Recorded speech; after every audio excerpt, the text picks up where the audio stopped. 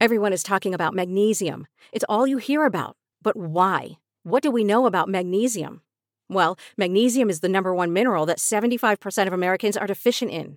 If you are a woman over 35, magnesium will help you rediscover balance, energy, and vitality. Magnesium supports more than 300 enzymatic reactions in your body, including those involved in hormonal balance.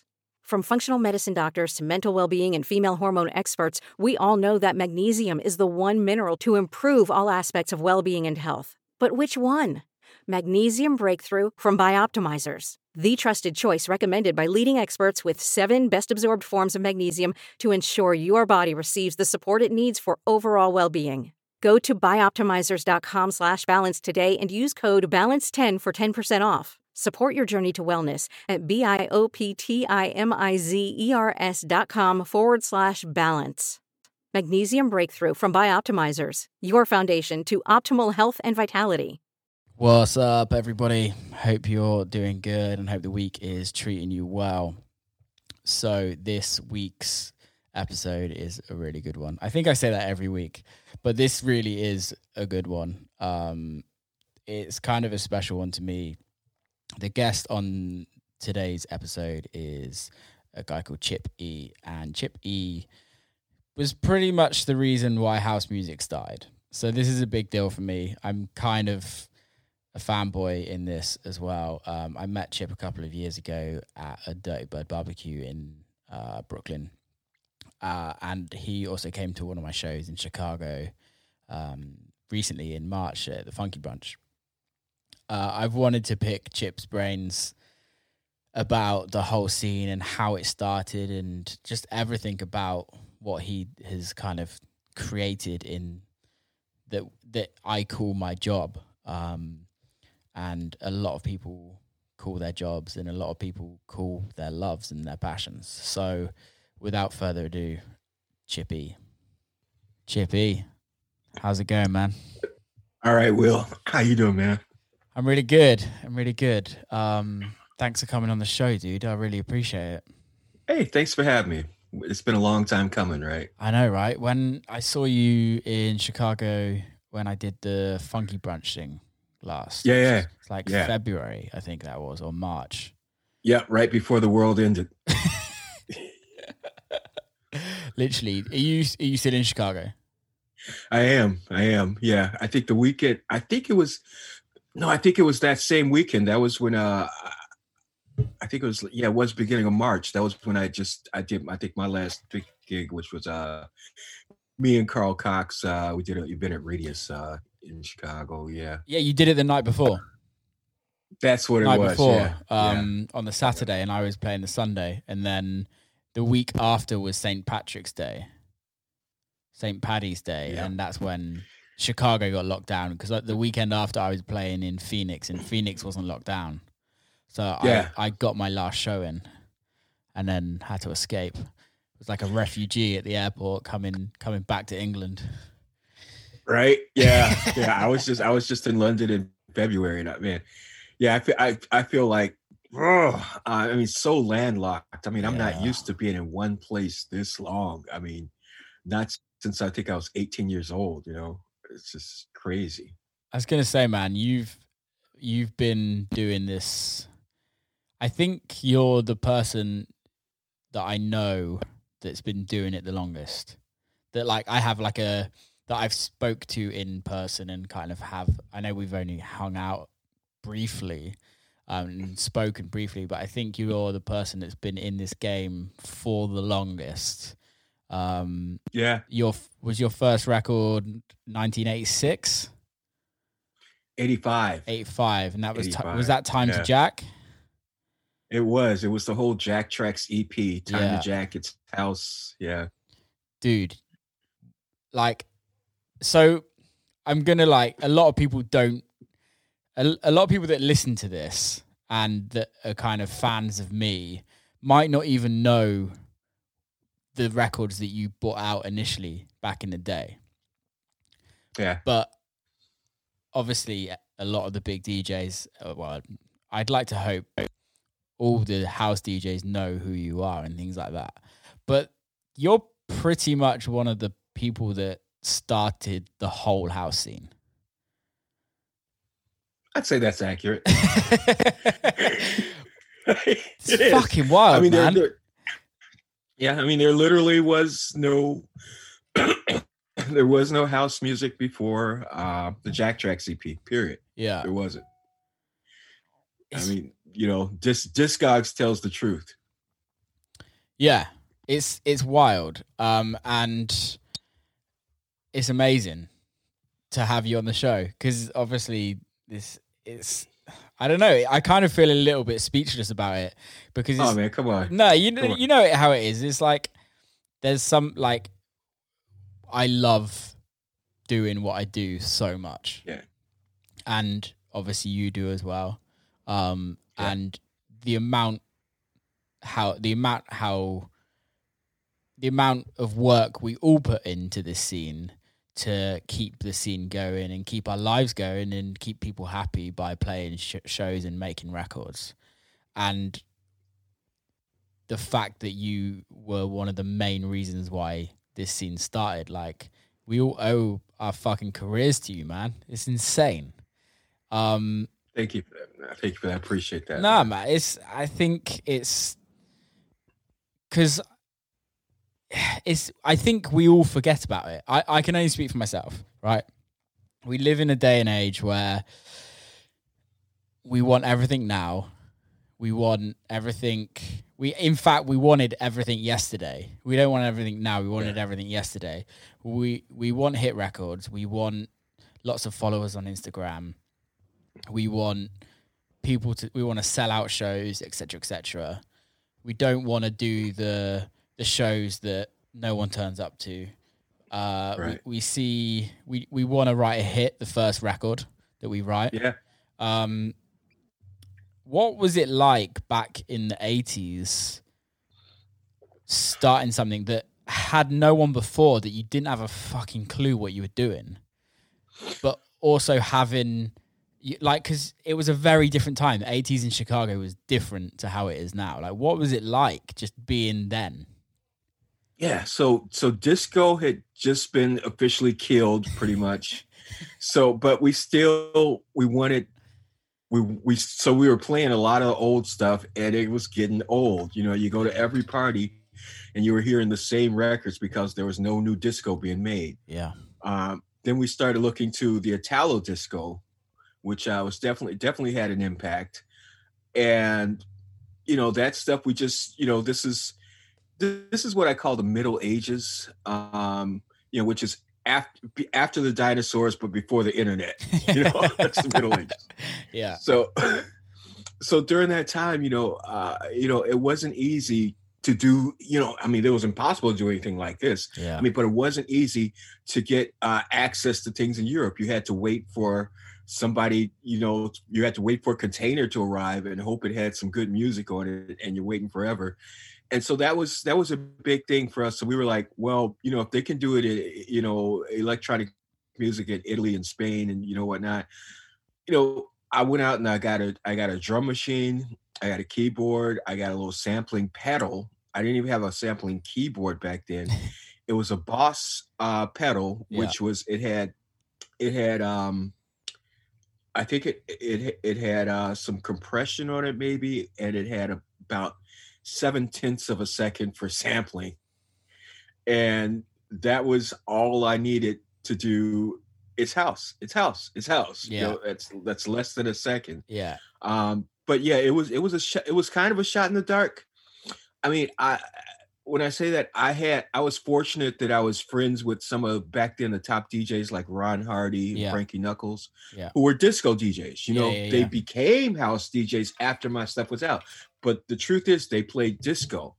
But I was fortunate in having a relationship with them where I could just take some drum beats and throw it on a reel-to-reel and say, hey, can you see how this works? Yeah. And, so I had a really good sounding board, with them and their crowds.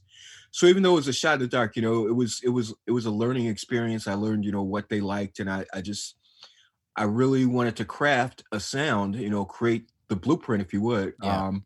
That's I guess that's why people call me the architect of house and techno. Yeah. But I created the blueprint for what we know dance music is today.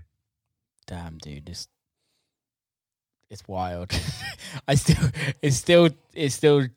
like I still struggle to kind of comprehend it all, really. So Chicago back then, Ron Hardy, Frankie Knuckles playing in the clubs there. What was it like in the clubs back in those days? Very sparse. Yeah. So, Chicago, I mean, let's look at the elephant in the room. I mean, all the social unrest. If you think it's bad now, Chicago in the 70s and 80s was really bad. Yeah. The major disco clubs, which a lot of it was, people of color doing the music, a lot of ethnicities doing the music, but the big clubs, like on Rush Street was kind of our Gold Coast area. That's where a lot of the big clubs were. I wouldn't have been allowed in those big clubs. And if I would have to meet a certain dress code, I would have to have 3 pieces of ID, all those things, and then still have to have the secret handshake and know somebody. So the underground clubs that Frankie and Ron Hardy played in, they were to kind of fight against that, to give everybody. They were inclusive instead of exclusive. Yeah. So it gave everybody an opportunity to experience. But like I said, they were sparse. They didn't have the huge mirror balls, that you see in Studio 54 and such. But they did have Mars lights, the police lights and strobes, and so it's very sparse. But what it did was it created a different atmosphere. So you didn't have to go and get dressed up, and have your, John Travolta Saturday Night Fever, big collar from shoulder to shoulder. You came as you are. And not only did you come as you are, but you came to sweat. You came to party. You knew that by the end of the night, your clothes were going to be drenched. So you weren't wearing, your Armani and your Versace. Yeah. You were wearing, your gym clothes or whatnot, so it kind of, I'd say also it started changing some of the fashion trends to being, instead of, more suits, to more casual wear, where, T-shirts and things were. So the whole house culture really has changed the world. And I hope it continues. So I'm so glad that we've got great artists, producers, DJs like yourself who are continuing in this, because that's what it takes. I took a hiatus. We can go into that later if you want, but I'm really glad that you guys picked it up and keep it going.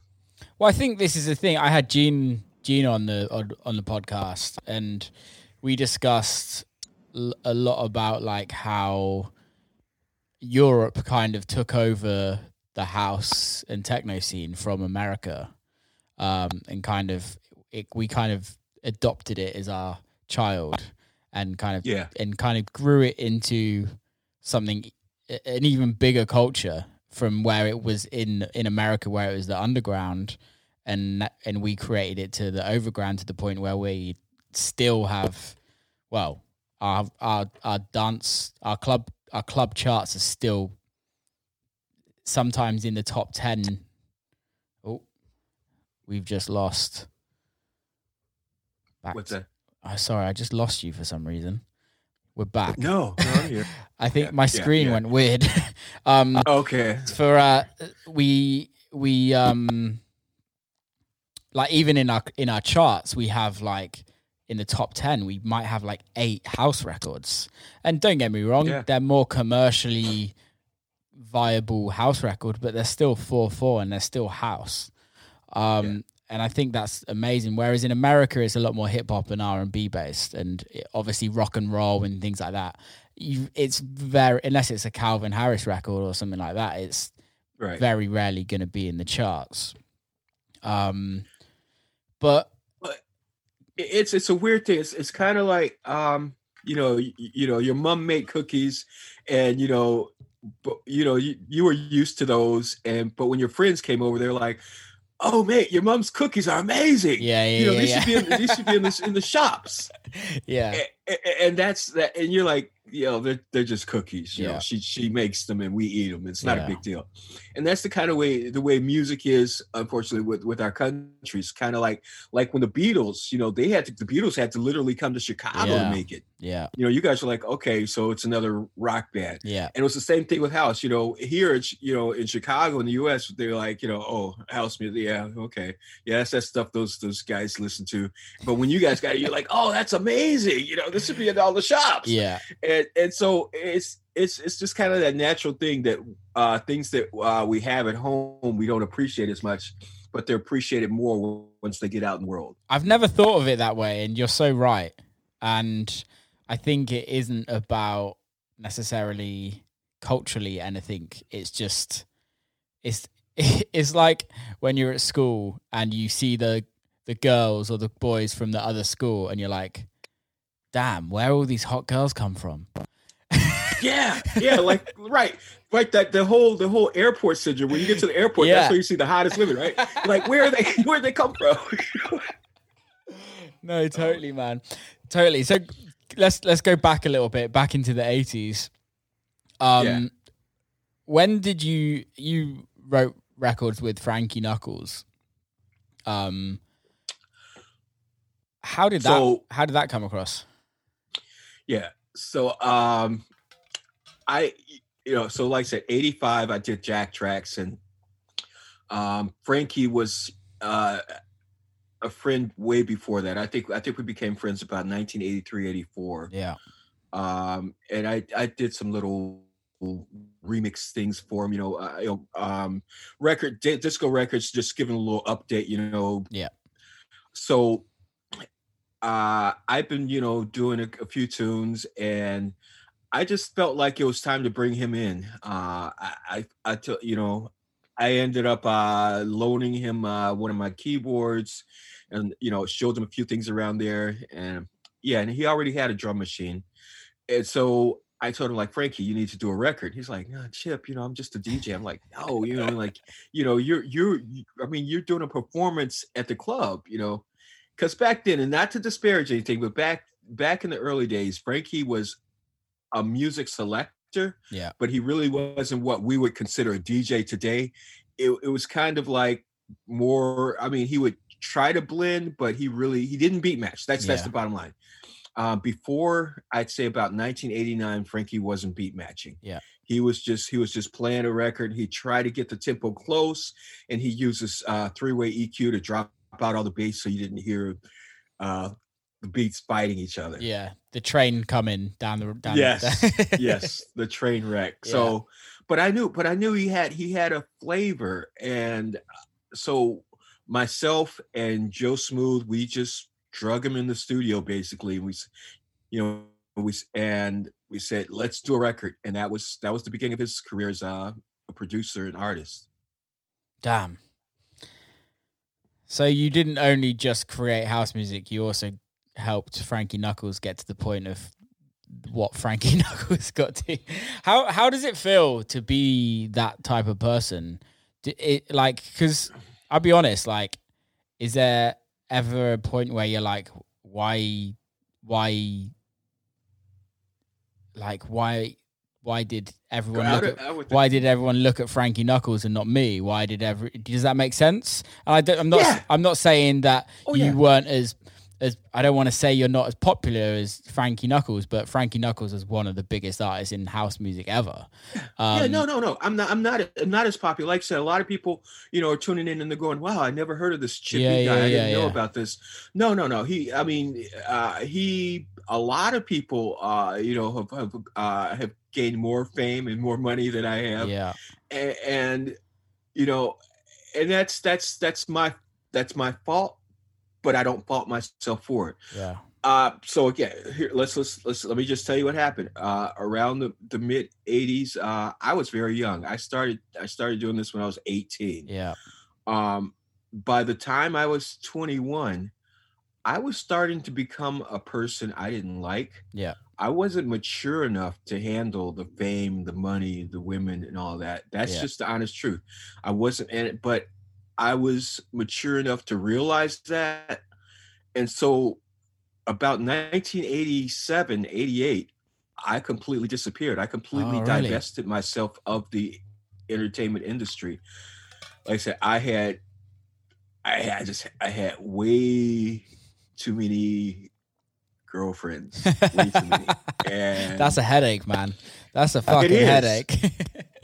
it is, and I was I got to a point where I wasn't able to juggle them, because that's what it is, man. All right, look, I've never said this on camera before, but I mean, I had a situation where, I mean, in my condo, I had to go in the bathroom and take a Polaroid picture of what the bathroom looked like, and then take all of that girl's stuff, put it in a box, put the Polaroid picture on it, drop it, and then go out and get the other girl's stuff and put it out.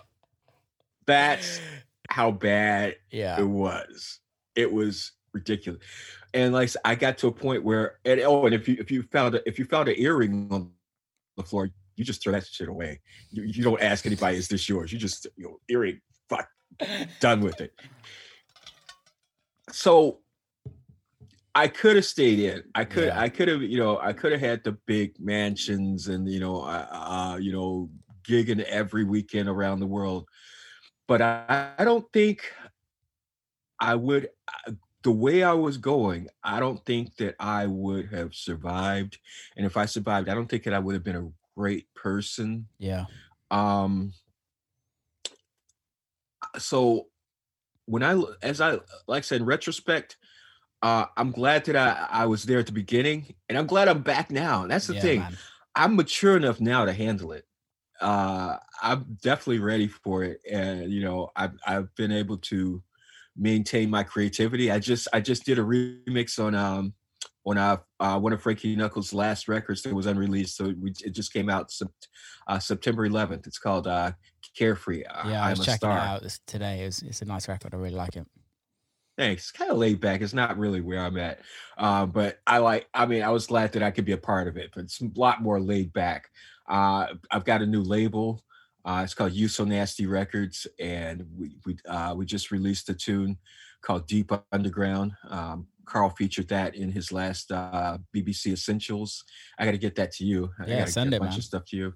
Yeah. October 2nd, I've got a couple of releases. I've got one with James Curd.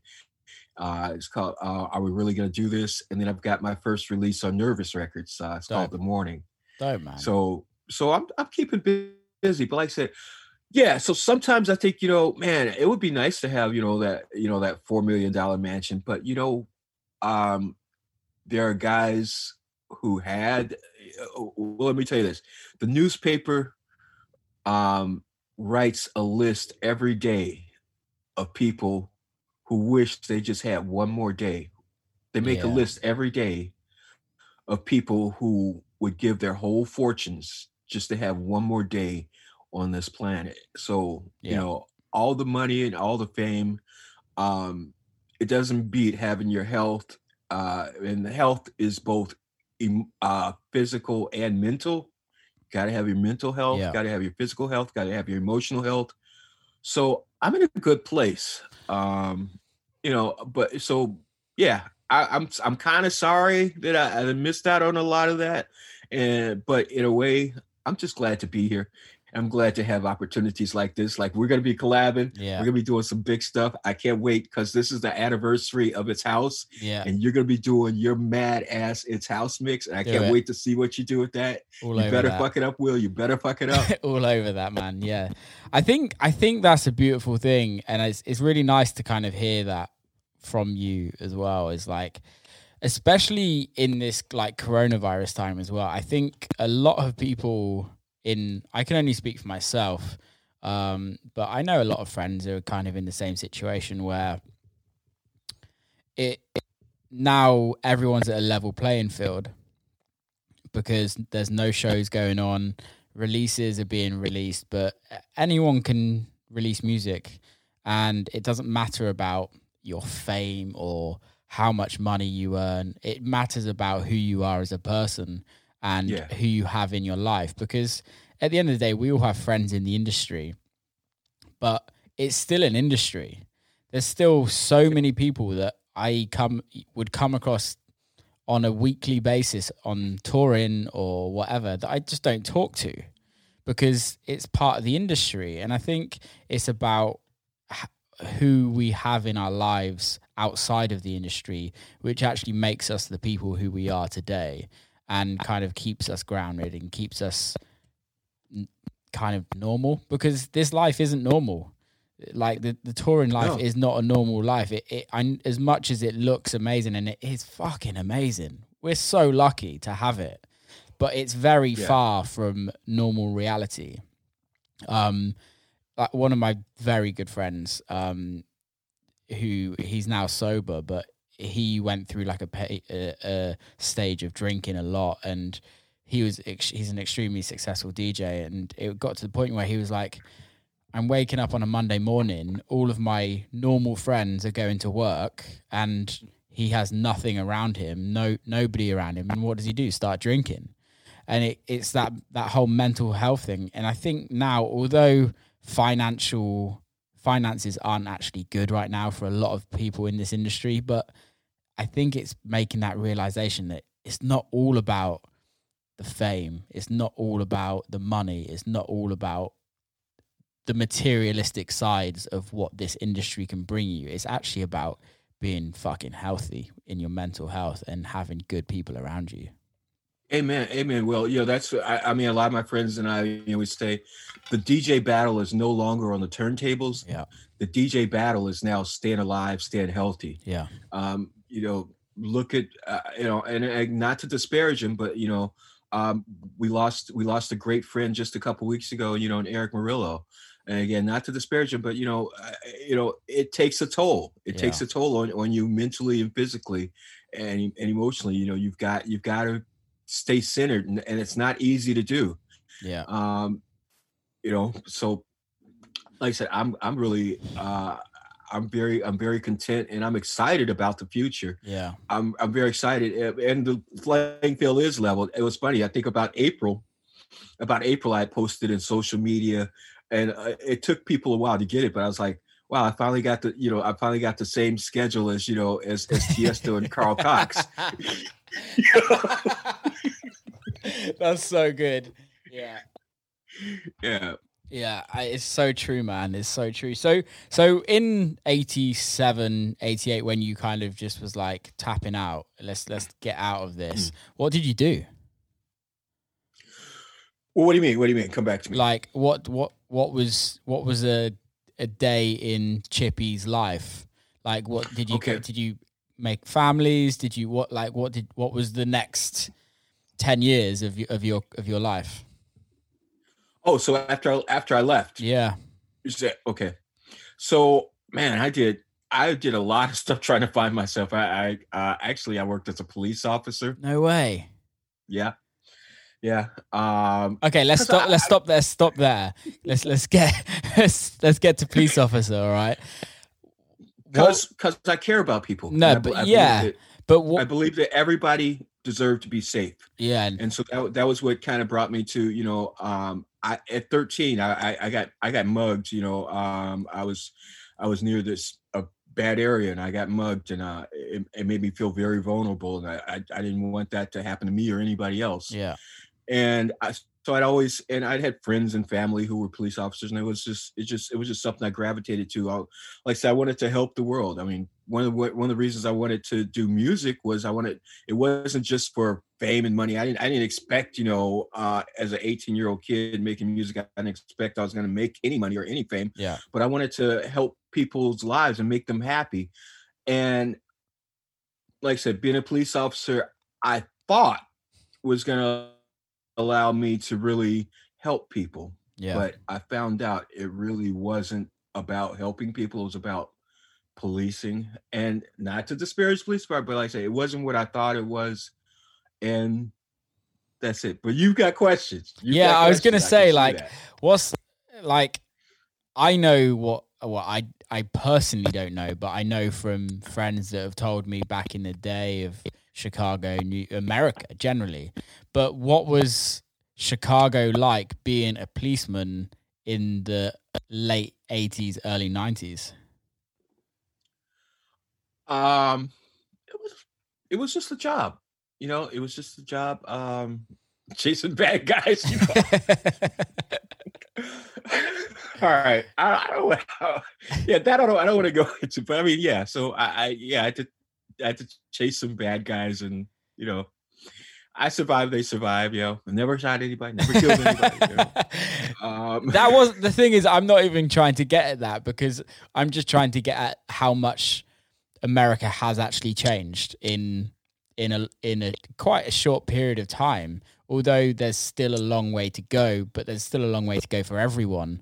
But let's say, for instance, New York in the 80s compared to when Giuliano got in and kind of cleaned it up. Like, did Chicago ever go through that kind of similar thing that New York did, or was it different? It's different. New York really is a melting pot. Yeah. Even though in Chicago you can find every ethnicity, and you can find every language that's spoken, and every dialect of every language that's spoken, you will find in Chicago. Yeah. But Chicago, in opposition to New York and a lot of other places, is really one of the most segregated cities in America. Yeah. I mean, it's just, there's just this big divide. And, or if you look at it, if you just look at the airport, or you go to a school or something, I mean, or you're downtown, it might look like it's integrated, but it's still very segregated. Yeah. We still got a long way to go. Yeah. And I don't know why that is, but that's just the reality that we live in. Whereas, New York, you can't, there's no, this neighborhood or that neighborhood. It's New York. It's just a melting pot. Yeah. Yeah, I don't know why that is, but it's always been that way, and I don't see it changing anytime soon. I like some of the change that we're seeing. Oh, I liked it. We're not seeing change yet. We're seeing things brought to light with the protests. Yeah. You really can't protest, and you can't debate people to change, or people from hating you because of the way that the environment affects the melanin of your skin. You can't just debate or protest and instantly change people's minds about that. And if you could, it would probably just change back overnight. Yeah. Kind of like these diets, lose 10 pounds in a week. Well, guess what? If you lose 10 pounds in a week, you're going to gain it back the next week. Yeah. It takes a long time for true change to really occur. Totally. But I'm glad that we're bringing things to light, and that, but you know what? There's some things that I'm not glad about, the way some things are going way beyond common sense. Like, the fact that, with all this, these claims of cultural theft and whatnot, my good friend Joey Negro having to change his name. Come on, that's ridiculous. He meant nothing by that. Our friend, the Black Madonna. I didn't know Joey Negro changed his name. What did he change his name to? Yeah. I don't know what it is now, but he's not using Negro. Jeez. And Black Madonna now. I mean, that's just crazy. That doesn't make sense. I mean, these people, they meant no harm. They're not trying to do any theft. That's just the name they adopted. So there are some things like that, that are going too far. So let me say this. I don't use right after Mr. George Floyd was murdered. Yeah. I took a stance where I've divested myself totally of using colors to describe people. Yeah. Because, like I said, the way that the environment affects the melanin content in your skin does not define you as a person. It doesn't define me, doesn't define you, doesn't define anybody else. It's just the way that the environment affects the melanin content of you. It doesn't mean how creative you are, how smart you are. It doesn't mean anything about you, except that's the way the environment affects the melanin in your skin. So I've completely divested myself of using colors to describe people. Yeah. So you won't hear me talking about, people in terms of colors, because I believe there's only one race, the human race. Yeah. I mean, we are completely the same people, except for the way the environment affects the melanin content of our skin. Yeah. So that's where I'm at. But I do think that we need everybody to think that way. Totally. So it's not this race against that race, because we're all the human race. It's good humans against humans who want to put people in the boxes and who want to prejudge people and who want to determine a person's value based on how they look instead of the content of their character. I totally agree, to be fair. And I think it's really nice, if you know what I mean. I wish everyone could be the same. I think from being in the UK, where race issues, there's race issues all around the world, everywhere you go. Yeah. Whether in some countries you're racist against white people, some people are racist against black people, some people are racist against their religions, or whatever that is called. It's everywhere. And I wish it wasn't, because all it is tribalism at the end of the day. Yeah. And we are tribal people. Like, the house scene is a tribal community, if you know what I mean. You keep yourselves to yourselves. You don't want to don't want to get involved with EDM people, don't want to get involved with whatever trance guys it is. But it's, I think, EDM. Yeah, exactly. But realistically, like, we're all just fucking jealous. That's all it is. Yeah. But I think you're right. It would be beautiful if people could literally view people on their actions and judge people on how they treat other people and treat themselves, not based on visual appearance. But how do you change that? By bringing light to it. I think that's the first way, and then by each of us challenging the other to be fair, and to, like, I'm going to challenge you, to eliminate thinking of people in terms of colors. Yeah. So I'm going to challenge you on that. Yeah. And then you're going to challenge somebody else. And I've done this with a lot of friends, and that helps grow these ideas, and it brings light to, by calling this guy this and that, does that really, is that, even though it can be used as a descriptor, does that add value or does it detract? Does it make me think thoughts about, what is a part of his background, what's part of his taste and such, what's part of his flavor, so I think we each need to get the word out that we're all humans, except for people who listen to EDM. They're like subhuman. They're trying to evolve. One day they'll get it. They get there one day. They get there one day. But in all jokes aside, do you think, coming from somebody that's created a scene, and do you think that there is an issue with culturalness in house techno? Do you think there is an issue where black artists don't get the same privileges as a white artist, or a gay artist doesn't get the privileges as a straight artist, or a female artist doesn't get the same privileges as a non-female, if you know what I mean? Do you see that? Oh yeah. Yeah. You I mean, even Stevie Wonder can see that. Yeah. You'll get that later. So I've actually warmed up for Stevie Wonder. Claim to fame. Yeah. On a Hillary Clinton. I was sorry, this is a side story. I've got to tell everyone. Yeah. I was playing in Philly, and I was playing a show with Sage Armstrong years ago, and it was when Hillary Clinton was running for presidency, and there was like a Hillary Clinton kind of like party that I didn't know they did this in America, but they go around rallying in different cities and then put a party on, and she'd booked Stevie Wonder to play her party, and the only venue that was free was at the venue that I was playing at, so technically he played before me. So yeah, he warmed up for me. Stevie Wonder. Yeah. Nice. It was so funny. On the like flyer outside, they had like this like sign, and it was like Will Clark, Stevie Wonder. And I was like, yes, that's something I can claim. That's got to be a good feeling, man. I mean, of all the things you did, that's got to be That's gonna be awesome. It's pretty cool. Yeah. Yeah. Sorry, carry on. But back to no, that's all right. So yeah, there are people who are favored, and it's not fair for ethnicities or people who are of different genders or different sexual preferences.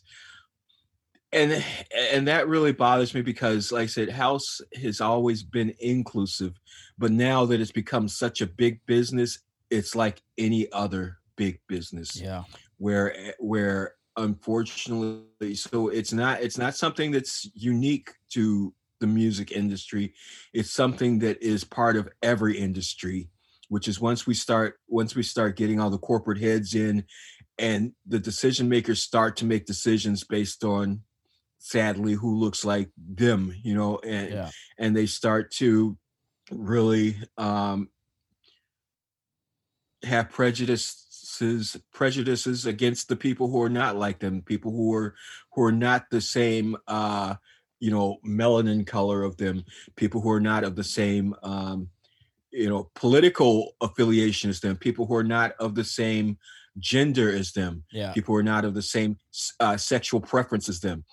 And like I said, it's really sad that that's what the growth has come to, because back in the day, we didn't care anything except, can you bring the beats? That was the only thing that was important. We didn't care how you looked, who you sleep with, who you vote for, anything. We just cared about, can you bring the funk? Can you jack the box? And that was it. Before I forget, I got a couple of people that I got to give shouts out to, because when I was kind of making my comeback a few years ago, besides Carl Cox and Joseph Capriati, my good friends, there were two locals in Chicago that really, and them both, I think, that were really went above and beyond to help me get back in tune with things, if you would, because being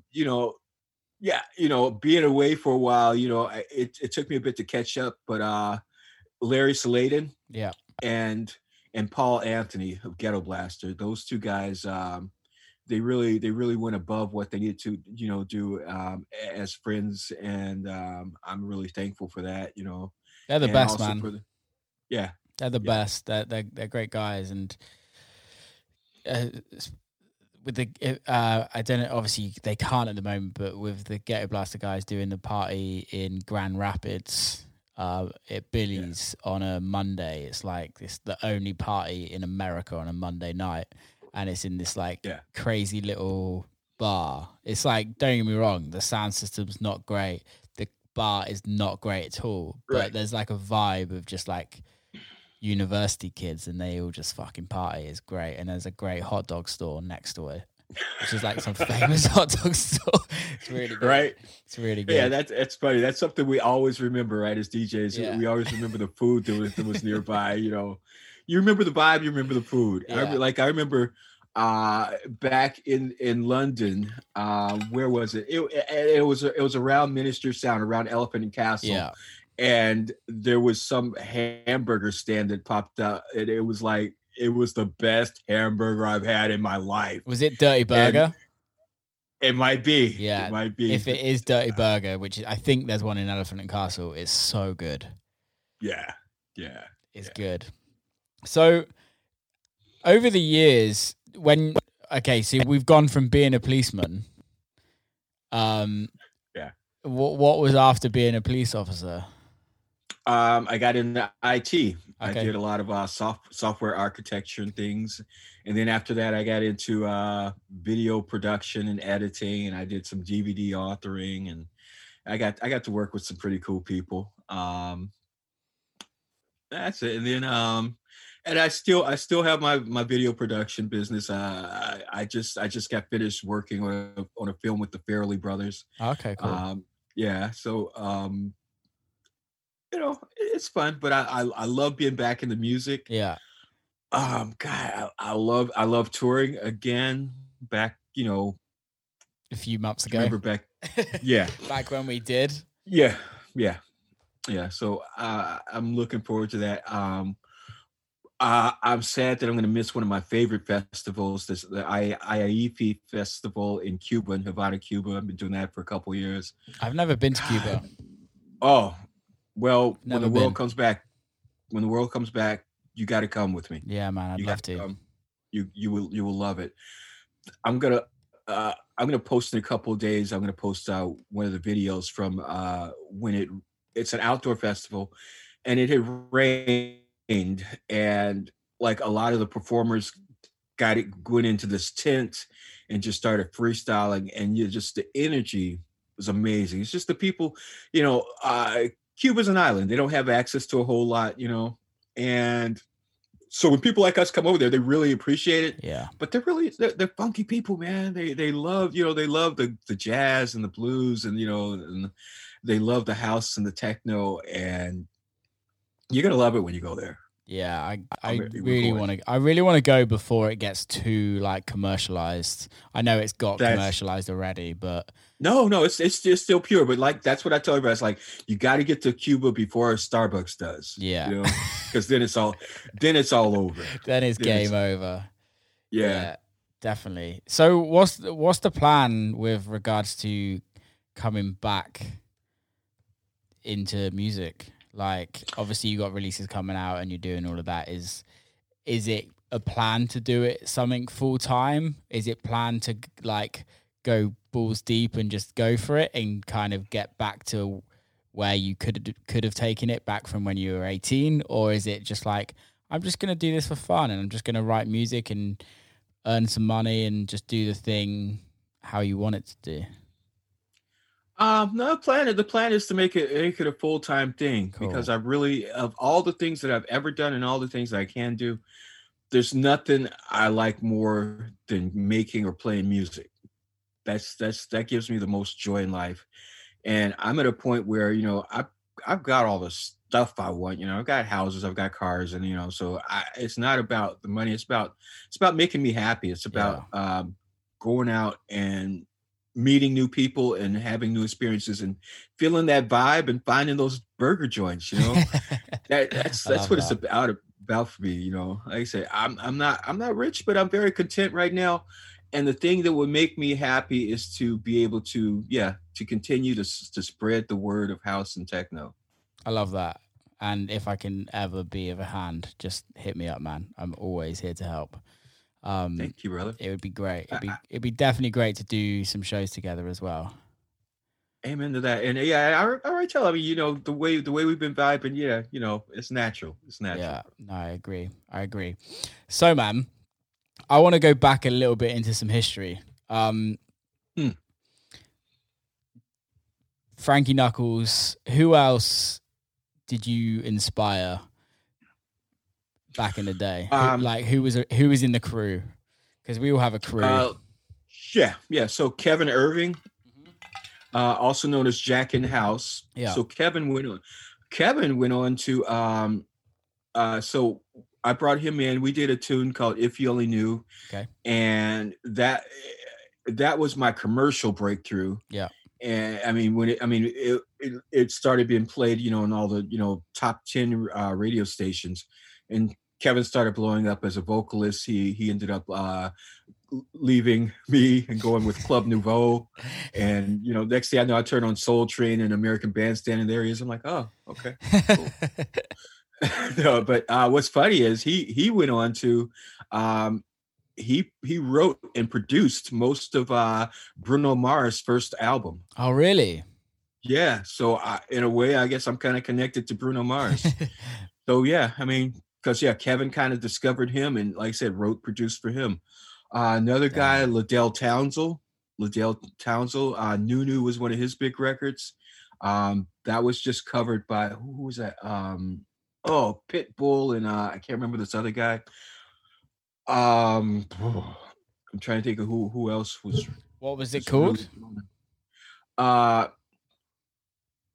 Yeah, or I just MMMMMH. I'm searching it now. Okay. I can't say I'm a pro at Pitbull. Yeah. I don't know. I'll search it too. We can edit out this part. No. Nah. People are gonna love us trying to search for Pitbull records. Give Me Everything, Okay. Timber, Time of Our Lives, Feel This Moment, International Love. See discography. I'm gonna put in. Yeah. So, Austin Mahone and Pitbull. Yeah. So it's 3 M's and yeah. Okay. Austin Mahone, Pitbull. You got it? Yeah. Yeah. Yeah. Okay. Yeah. Yeah.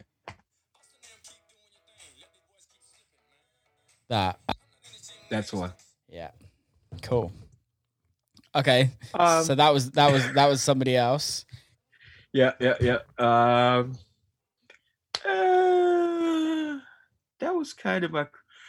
So my original partner in crime, Kurt Landrum, he got murdered about, I want to say, in the mid to late 90s. It's still,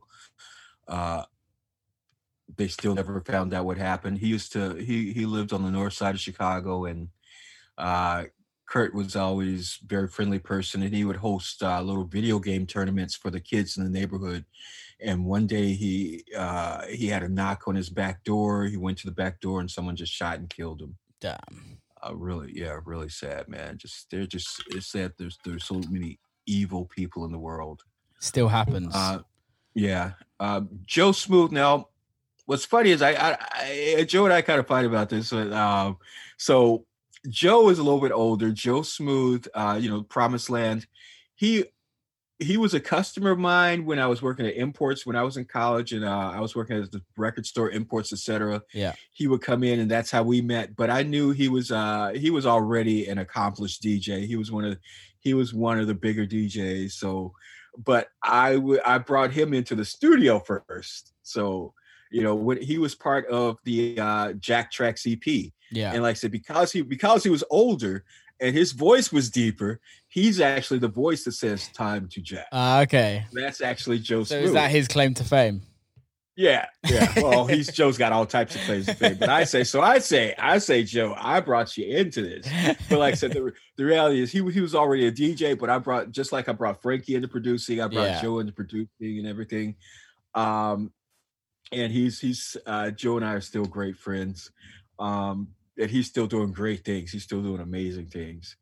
Trying to think who else. And I got to shout out to my guy, Eric E.T. Taylor, because when I did Jack Tracks, like I said, there weren't a whole lot of people that believed in what we were doing. Yeah. Believed in what my vision was. Yeah. So there were really just those three guys. There was Joe Smooth, Kurt Landrum, and Eric E.T. Taylor. Yeah. And they joined me in the studio and they helped me produce this thing. Yeah. And Eric's still making music. Joe's still making music. Like I said, unfortunately, Kurt's no longer with us.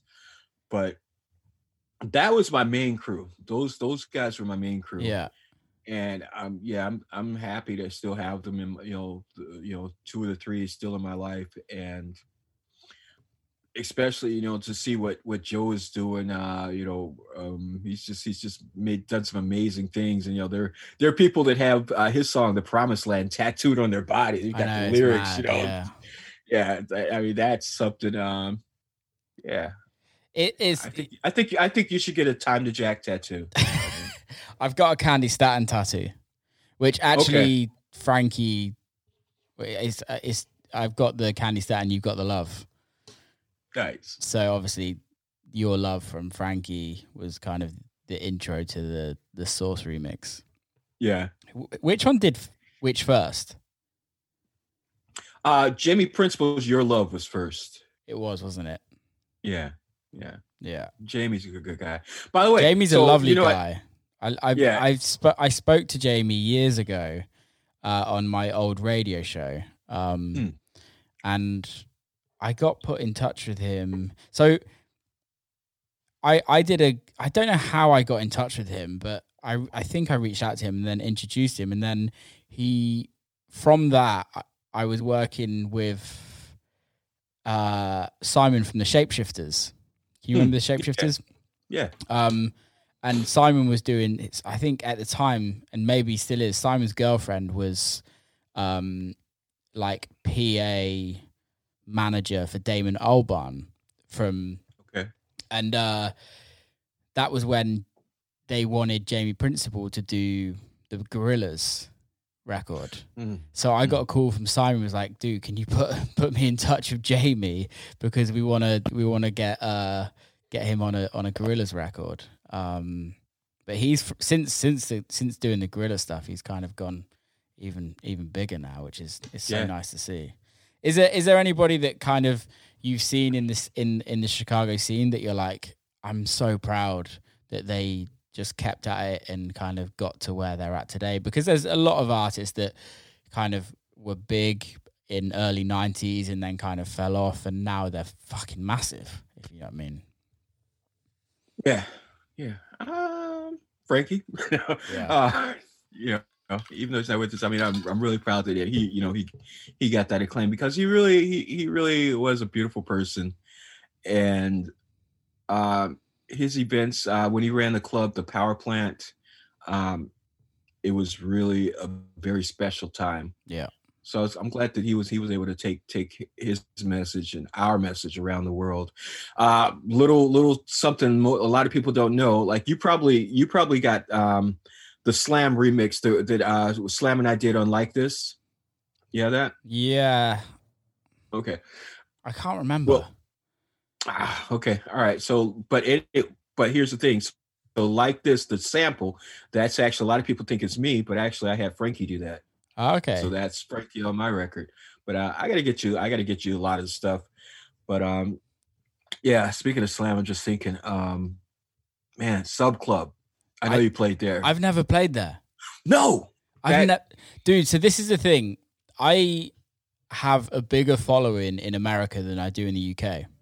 Okay. So I don't really like it's in the greater plan to come back to England and tour more in Europe before coronavirus kind of took over, but it's still in the plan. But yeah, I because of how I started in the industry with Dirty Bird years ago, it kind of built me a fan base in America that is much bigger than my fan base in the UK. Copy that.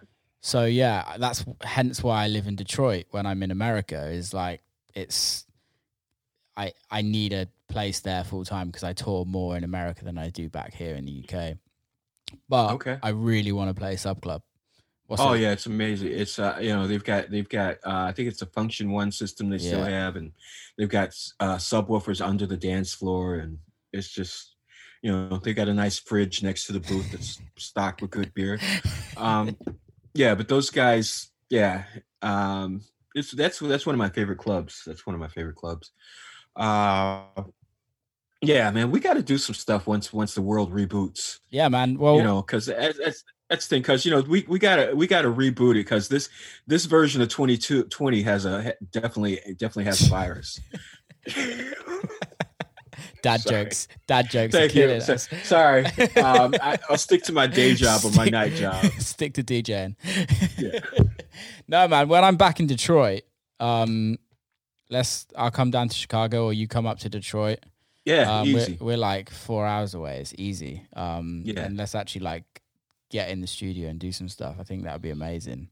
Yeah, but I'm going to send you some stuff. Please since do. you got this whole thing of the internet, I'll send you some stuff in advance. Please do, man. That's amazing. Chicago is one of my favorite cities to play in. Thank you for that. It is definitely one of my favorite cities, and the Paradigm guys are great. Yeah. Are you happy with how Chicago's gone from back in the day to now?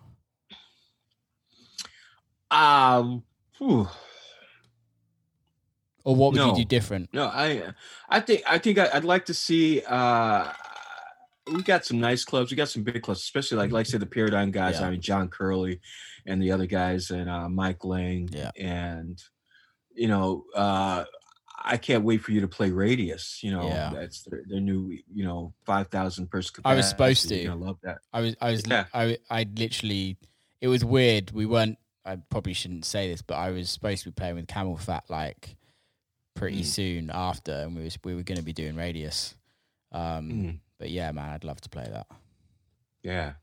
I can't wait till you do. You definitely. But I just like to see more places like Radius. I mean, Radius is, like I say, Radius is amazing. It's going to be the first venue I think that really truly caters to house and techno in Chicago, and is a mega venue. Yeah. It's not just the 300 person capacity. Yeah. We finally had a venue in place where we were gonna be able to have an Elro show in Chicago. Because we didn't have any place that was big enough to handle that.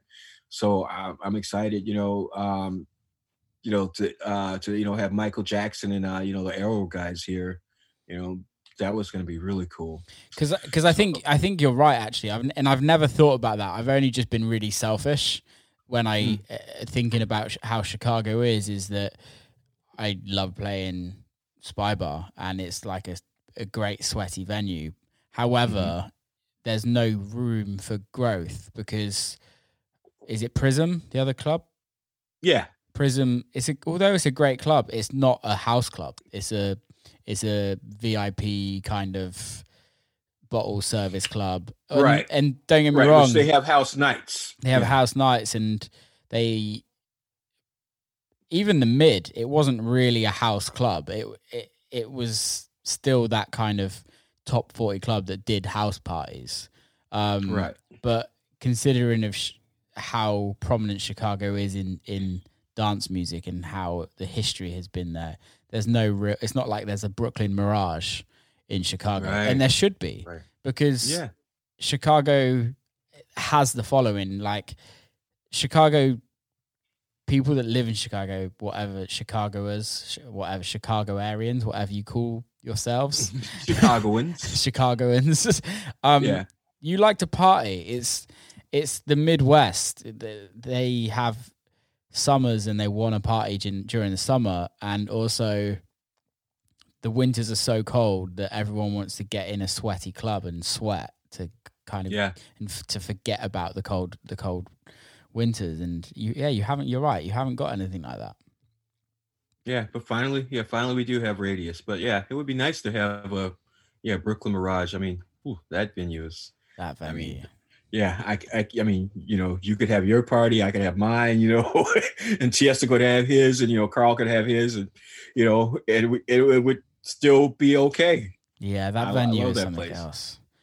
Yeah, I think that's where I first saw you. I think when I first met you, I think it was at a Dirty Bird party there. Yeah, like two years ago, maybe July. Yeah. Were you playing that party? No, I just played somewhere in Brooklyn. I can't remember just before that. Yeah. Oh yeah, I love that venue.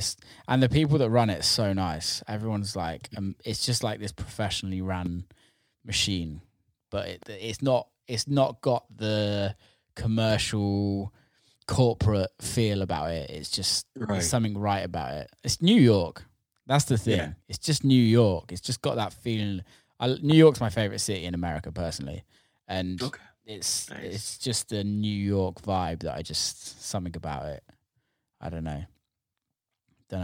Right, dude. Thank you so much for being on. Hey, thanks for having me, man.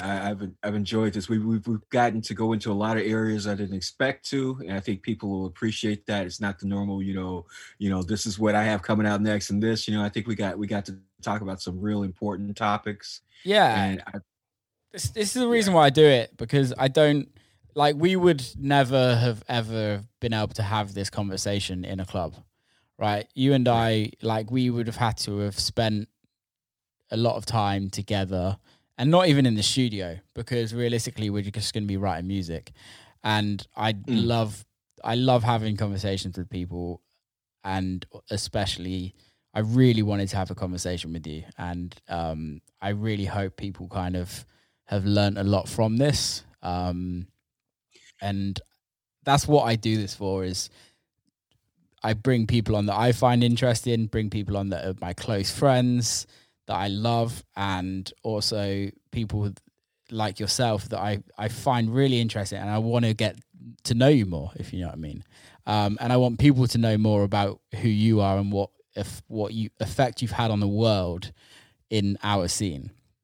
Thank you for that. Thank you. I really appreciate you introducing me to your fans. And I hope that your fans will Google me and check me out on Discogs and find out some of the music and see some of the old stuff I did and see some of the new stuff. But reach out, find me on social media. Let me know, let me know what you like, and let me know if any of my old stuff resonates. Yeah. So how do people follow you on your socials? What's your handles on? Well, my primary website is I am Chip E, just all one word, I am Chip E, and that has all my socials there. But most of my socials is I am Chip E. So just go to my website, find me, Google me, whatever. But I can't wait to get in the studio, brother, and until we get to the club and do a back-to-back or something. Let's do it, man. That'll be wicked. Let's do it, man. Can't wait. All right. Keep safe. Let me know if you need anything, and I'll catch you soon. All right. Big hug, big love. Big love, dude. Keep safe. Bye, man. Peace. Wow. What a show. Loved it. Absolutely loved it. Thank you very much for everyone that's listened. If you did enjoy it, please go share it. I'm actually going to be adding some of Chip's music, so you guys can hear it, which is going to be added to my Spotify playlist, which is called Will Clark's Record Box. So if you aren't following that, go follow that, and I'll put a load of music from Chip in there. Keep safe, look after yourselves, and I'll see you very soon. I'm Victoria Cash. Thanks for calling the Lucky Land Hotline. If you feel like you do the same thing every day, press 1. If you're ready to have some serious fun for the chance to redeem some serious prizes, press 2. We heard you loud and clear. So go to LuckyLandSlots.com right now and play over 100 social casino-style games for free. Get lucky today at LuckyLandSlots.com. Available to players in the U.S., excluding Washington and Michigan. No purchase necessary. VGW Group. Void where prohibited by law. 18+. Terms and conditions apply.